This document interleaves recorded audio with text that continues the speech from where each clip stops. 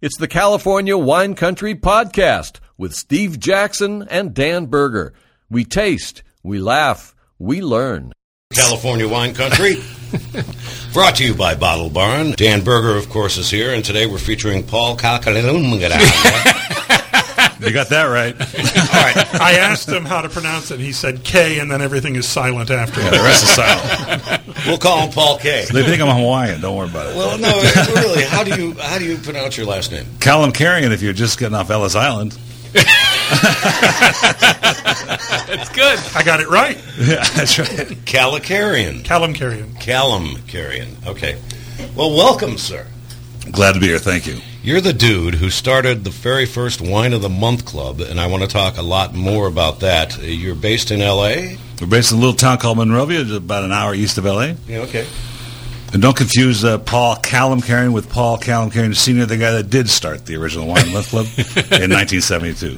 Oh, okay. You're his son, then. I'm the son, yes. Okay.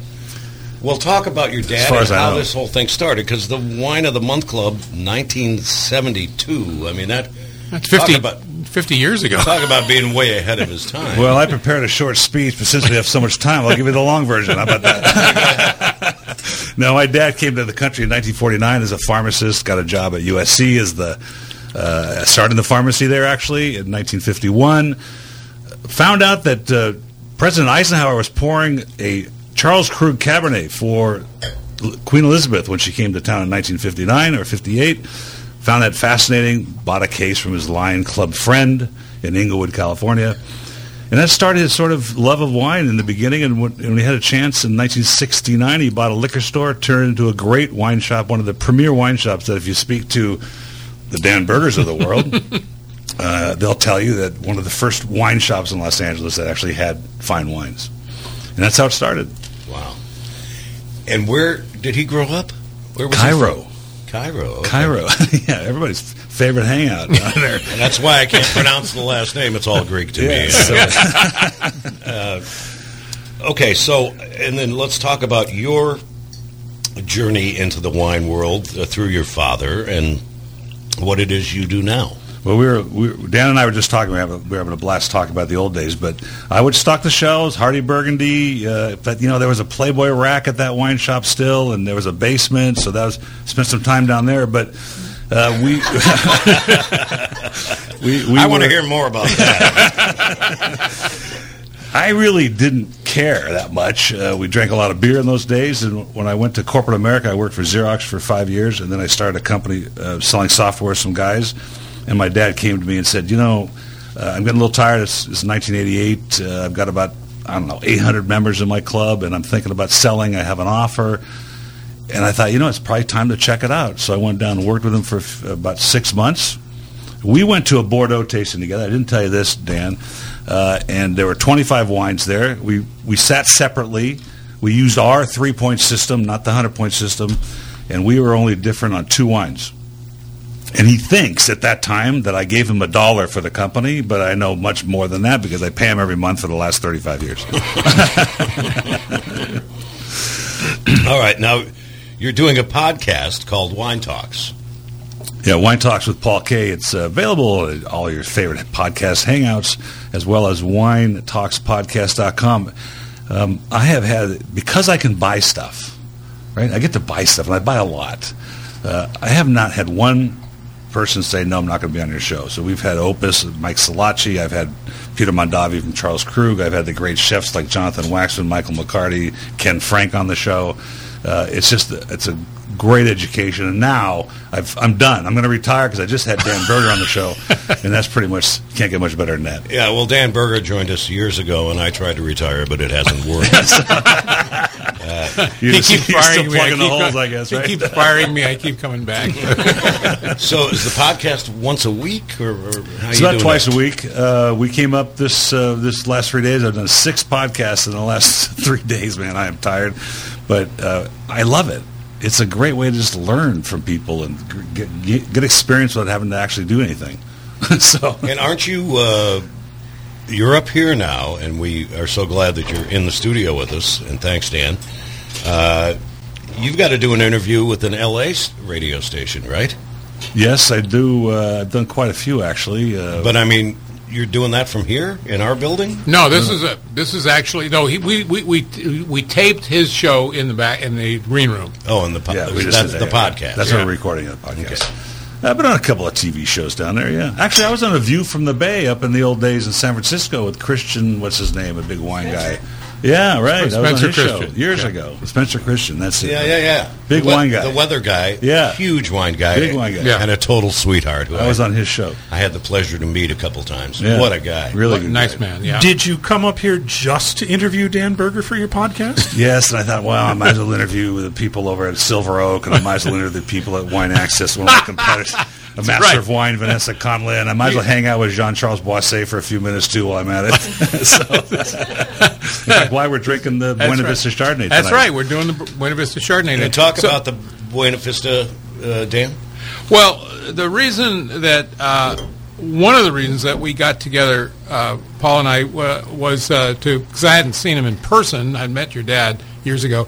But I know the guy who works with you is Ed Maciana. I've known Ed for like 40 years. Please don't. And Ed is just a wonderful guy, great sense of humor, and probably the great curmudgeon of all time, but fabulous guy. And as we got together to have lunch today and then later on, I suddenly realized that we don't have any specific wines from the Wine of the Month Club. So we went out and got some wines that would be typical examples of the wines that would normally be carried by the Wine of the Month Club, which is a really wonderful opportunity because Paul's reputation rests on the quality of these wines. If these wines don't perform, then people will eventually walk away from Wine of the Month Club. So you don't have to worry about numbers on these wines. You don't have to worry about this has got 88 and this has got 94. You don't have to worry about that sort of thing. Paul has tasted every single wine that went through the program, and if it's validated to be good enough for you, then it's good enough for the program, and that's enough of a support base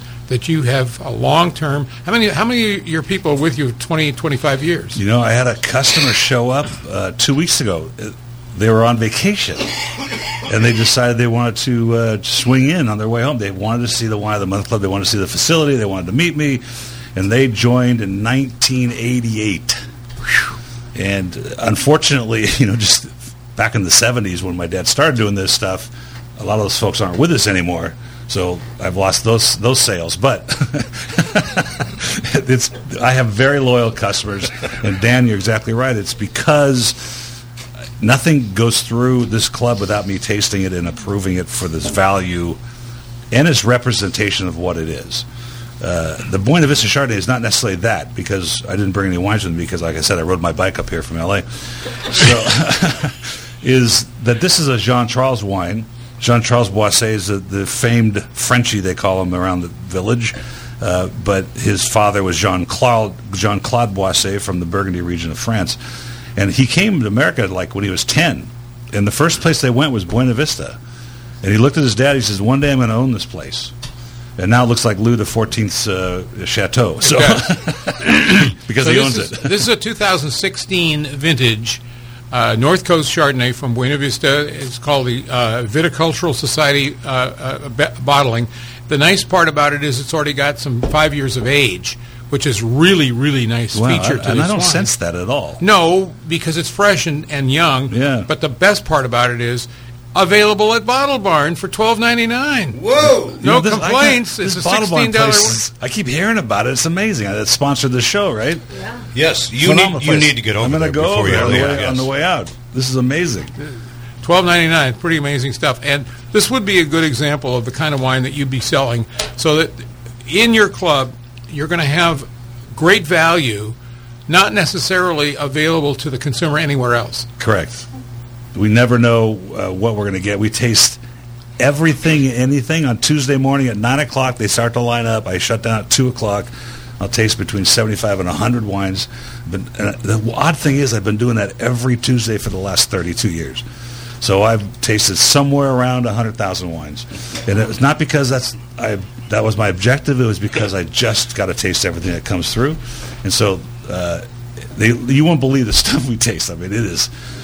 About 85% of it doesn't make the grade. Either it's too expensive, or 85. Wow. Or shouldn't be in the bottle at all, and there's a lot of that. Paul, that is exactly the percentage of wines that I reject out of my tastings. See that? See, great When I do palates tastings taste at alike. home, 85% get rejected. Yeah, great palates taste alike. Yeah. Well, look, the deal is, and you know this already, if I plant the grape, it costs a lot of money. It takes me 4 years of sitting on the cash to make sure that I'm going to pick some grapes. And I make that first vintage, and it's not very good. I'm not dumping it out.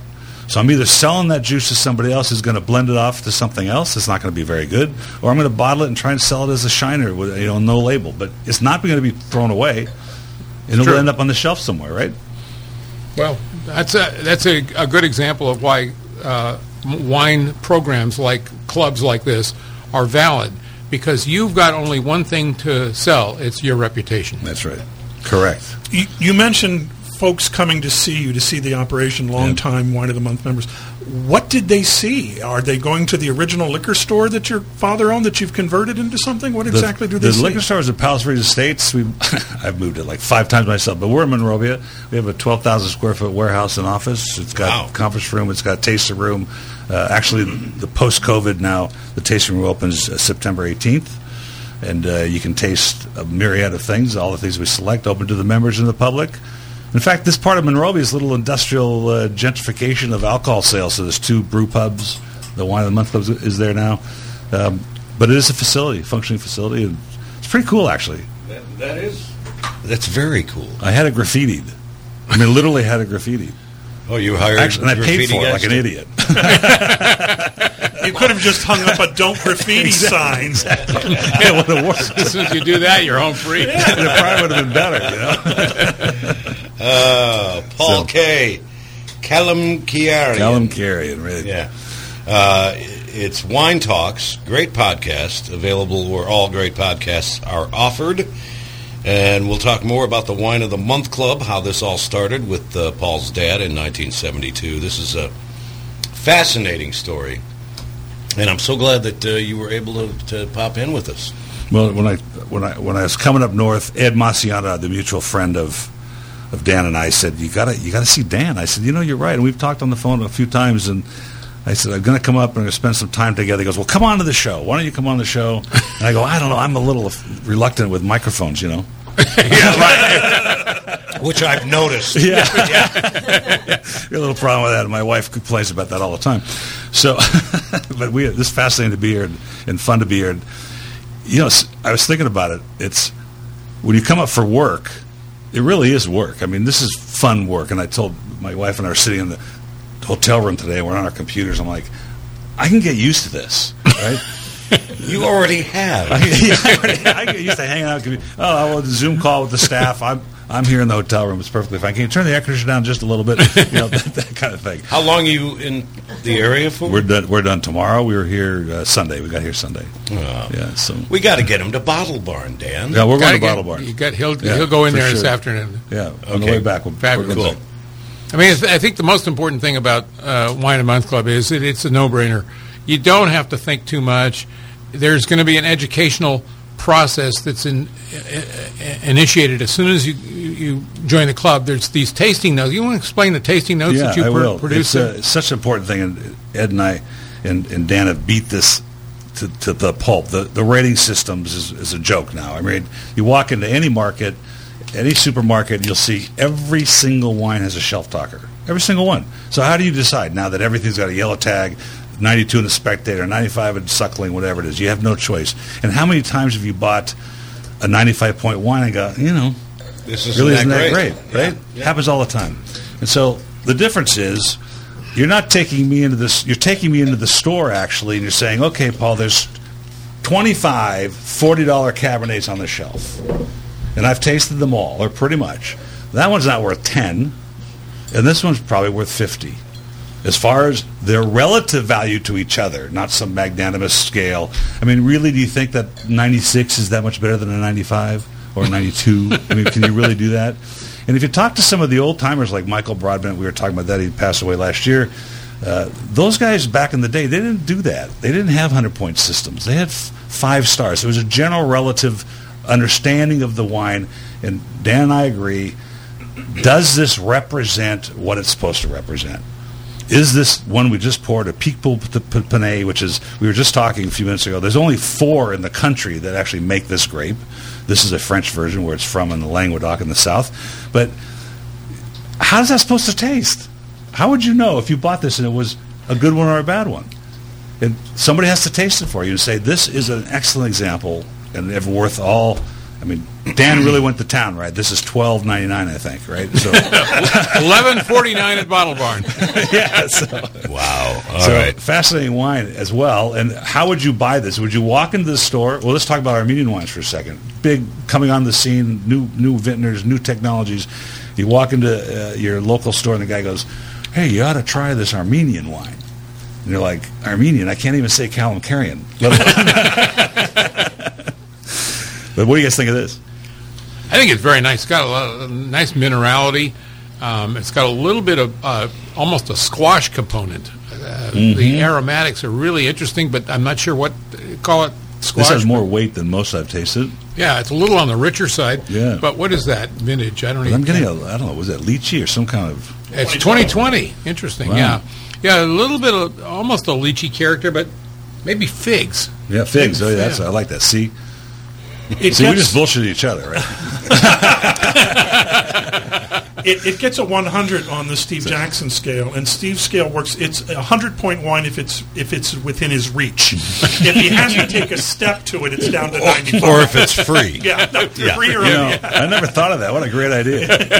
It is California Wine Country with Dan Berger, brought to you by Bottle Barn. Our guest today is Paul Kalamkarian. His podcast is called Wine Talks. It's available where every great podcast is offered. His dad started the very first Wine of the Month Club in 1972.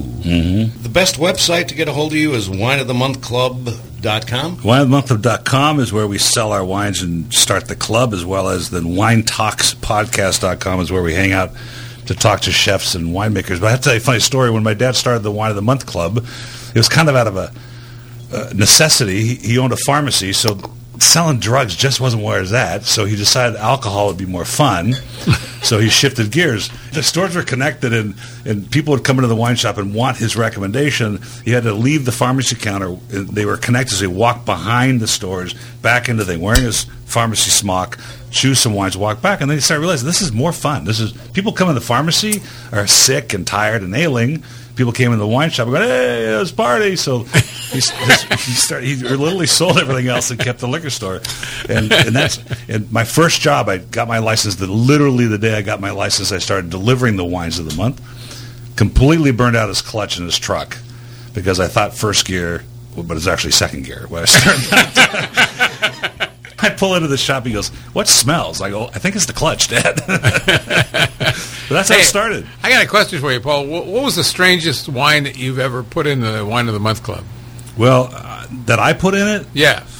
We've done a lot of strange things, but I'll tell you a funny story. We got a call from a customer, and it happened to be a CHP officer, and we don't put on our boxes, well, now you have to say it's alcohol, but back then you didn't have to say anything. So we didn't want anybody to know that alcohol was coming through the front door or the back door of any corporation, but this happened to be a CHP officer, and he called me livid. He says, "What are you doing? I don't think this is funny at all. You sent me Thunderbird." And I go, "I'm sorry." So he goes, "Your warehouse probably did that, and I think that's really disgusting, and I think you should apologize." I go, "Well, let me just find out." The guy that packed the wine then, there's no way he would have ever done that. 2 hours later, he calls back and goes, "I'm sorry, sir."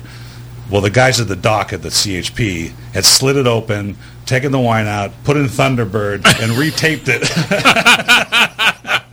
So that's pretty funny. That would be the strangest thing I've ever said. When the word was Thunderbird and the price was 40 twice. That's it. Yeah. It's like... It's a song, actually. That's right. You're evaluating hundreds of wines a month, and you end up picking about a dozen. What has a wine got to do to be picked by you for the Wine of the Month Club? Well, we start with how cheap it is. No, I'm kidding. That's not. Hence the Thunderbird. Yeah, right. Dan and I were talking about this earlier on the podcast and at lunch. That is, does it represent what it's supposed to be? So, is this a Picpoul from the Languedoc, or is it just white wine? Is this an Alexander Valley Cabernet, or is it just a Cabernet? And so we try to send what's indicative of what it's supposed to be. And that's really what wine should be about. Unfortunately, the Internet's changed a lot about how we market wine, and we don't want to get into that conversation, but the primary concern is, am I educating my clients on what that wine should be? Like, for instance, here's a great example. Pinot Noir from Chile. They've been growing it for a long time. It's just red wine up until a few years ago, where they finally found what it took to make it taste like Pinot Noir. And that's an important feature of the thing. And now there's some really, really good ones from that area, Argentina as well. But it took 20 years. What do you think? The real difficulty in that is that when Paul has a wine like that, he finds a wine that's representative of the variety. It really shows its region. Everything is right. All the stars have been in alignment for a while. And now the moment is, how do you sell that to the consumer who's already agreed to buy it without knowing what it is? So they get it at their doorstep, and that literature that you send has to explain why they have it. Exactly, and that's right. tricky. It's no different than the Bottle Barn, right? The Bottle Barn being a great store, I want to walk into the Bottle Barn, talk to the representative, and say, I'm looking for something that represents Alexander Valley. What do you have? And you rely on that person's knowledge. Oh, and they have it. And they have it to choose something nice. It's just not for me. That's the way a wine shop should be. It should not be 2 gondolas of Cabernets with shelf talkers, and if you buy 6, you get 10% off. That's not the wine experience. Like Barker's.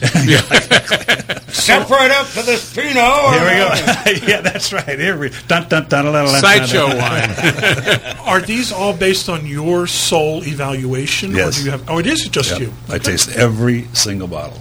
Blind. When I was a teenager, my dad would do Tuesdays at evening. He would invite the doctors that supported the pharmacy chains up to a tasting. He had the UC Davis 20-point scale. They would taste the wines together, and he decided that, if he didn't agree with them, it didn't matter. He chose the wines anyway, so he didn't care what the doctors thought. But that same Tuesday, just blindly, I decided Tuesdays is Tuesday. In 1974, I was a taster for Joe Colomb at the original Trader Joe's. He had 2 stores, and we tasted the wines on Tuesday mornings from 9 o'clock till about 11 o'clock. There were usually about 25 to 30 wines, and there were about 12 of them. And then you went home and slept the rest of the day. No, we'd spit everything. Brutal. In fact, the palate cleanser was romaine lettuce. Believe it makes a pretty terrible looking Delicious. spit cup. No, it was terrible.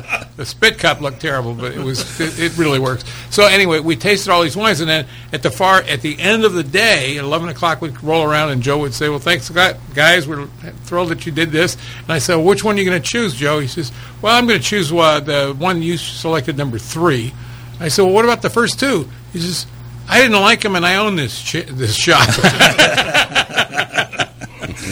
So Dan, talk and Paul talk about this. Well, the Picpoul is a delightful wine. It's got that little sort of figgy character, maybe a little bit. I call it originally had a little squash character, but now the fig character is coming out a little bit more.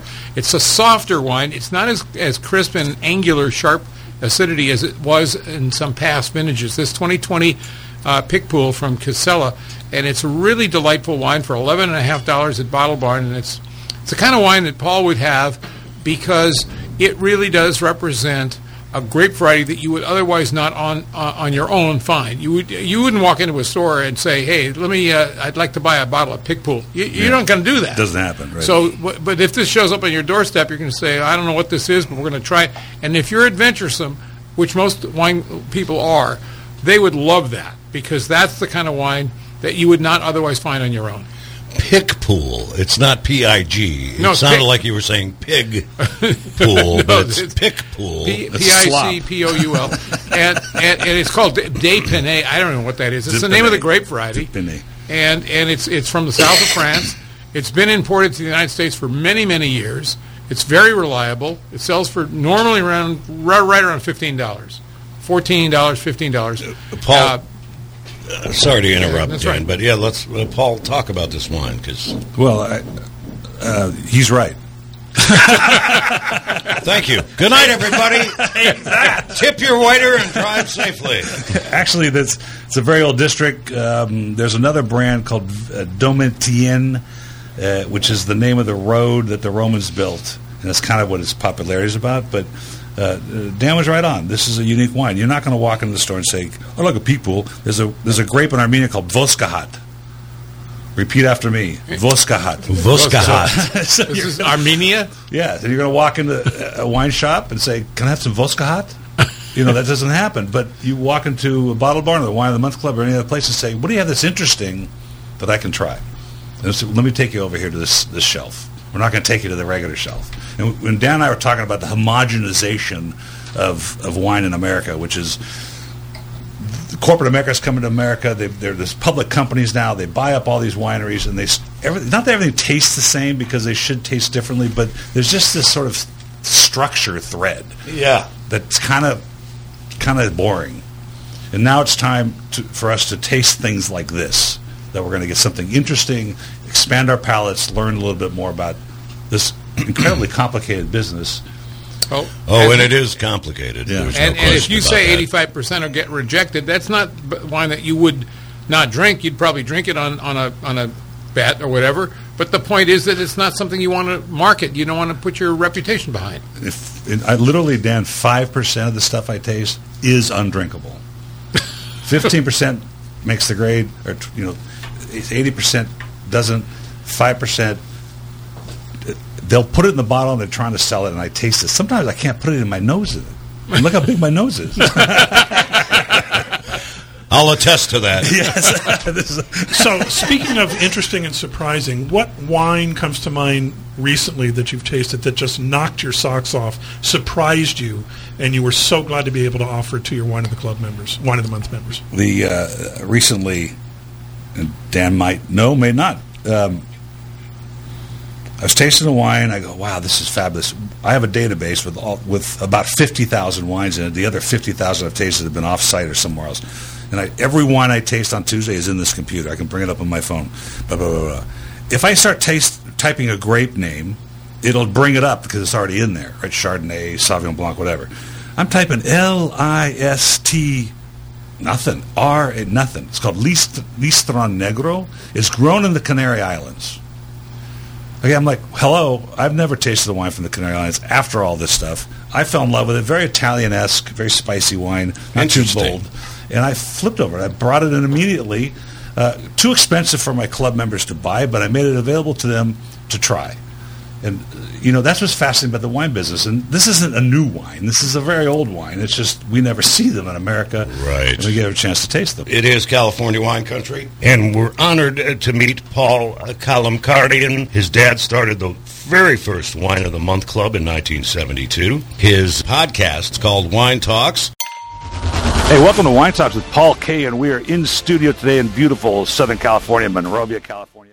To kind of bring to the forefront the stories of wine and what wine's about, and it's not about the stuff you see on the shelf. It's about some really interesting stories like this Alexander Valley Cabernet we're tasting here. There's some beautiful stories.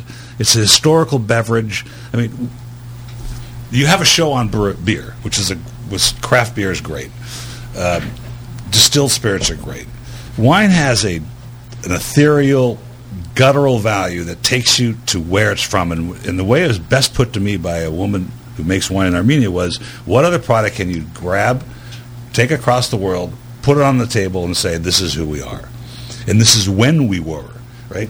You take a Burgundy from the 1800s or the 1900s, or a port from 1834 I tasted recently, and you say, wow, this is 1834. This is pretty fascinating stuff.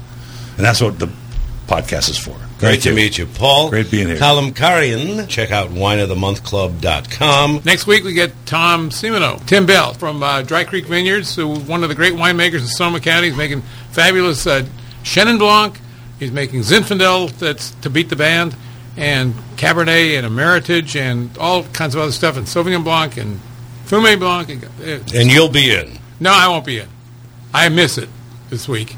I'm a judge at the Mendocino County Wine Competition coming up next week, and I got to be there. Had I known, I would have waited and gone. Yeah. All right, Tom Simino in next week on California Wine Country. Paul, bless you. Thank you so much. Thank you. And we will talk again. Absolutely. All right.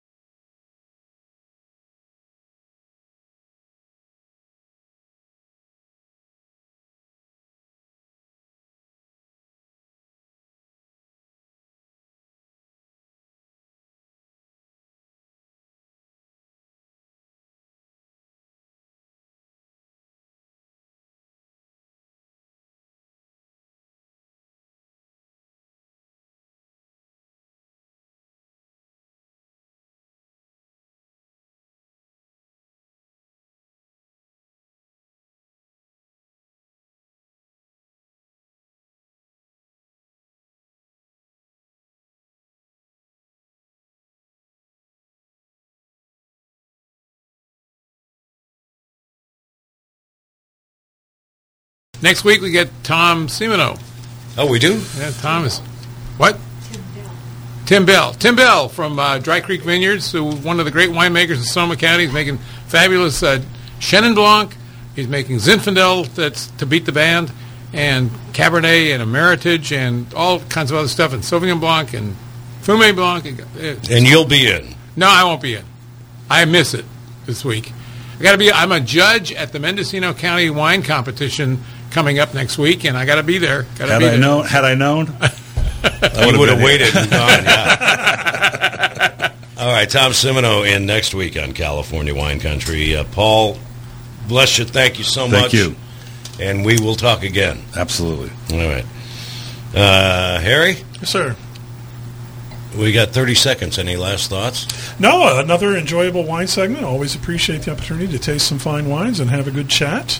And that's all I got to say. Didn't you like the new political back and forth segment today? I did. Cluster fudge? I thought Mike Martini was a great addition to the conversation. I like that elegance. And exactly. I Mike hope he Martini returns will be regularly. back next week with Matt Heath. So. Excellent. All right. We got a split. Have a great Wednesday night. We'll talk to you tomorrow on the Thursday Drive here on KSRO. News, traffic, weather, talk. Sonoma County's News Talk. KSRO Santa Rosa.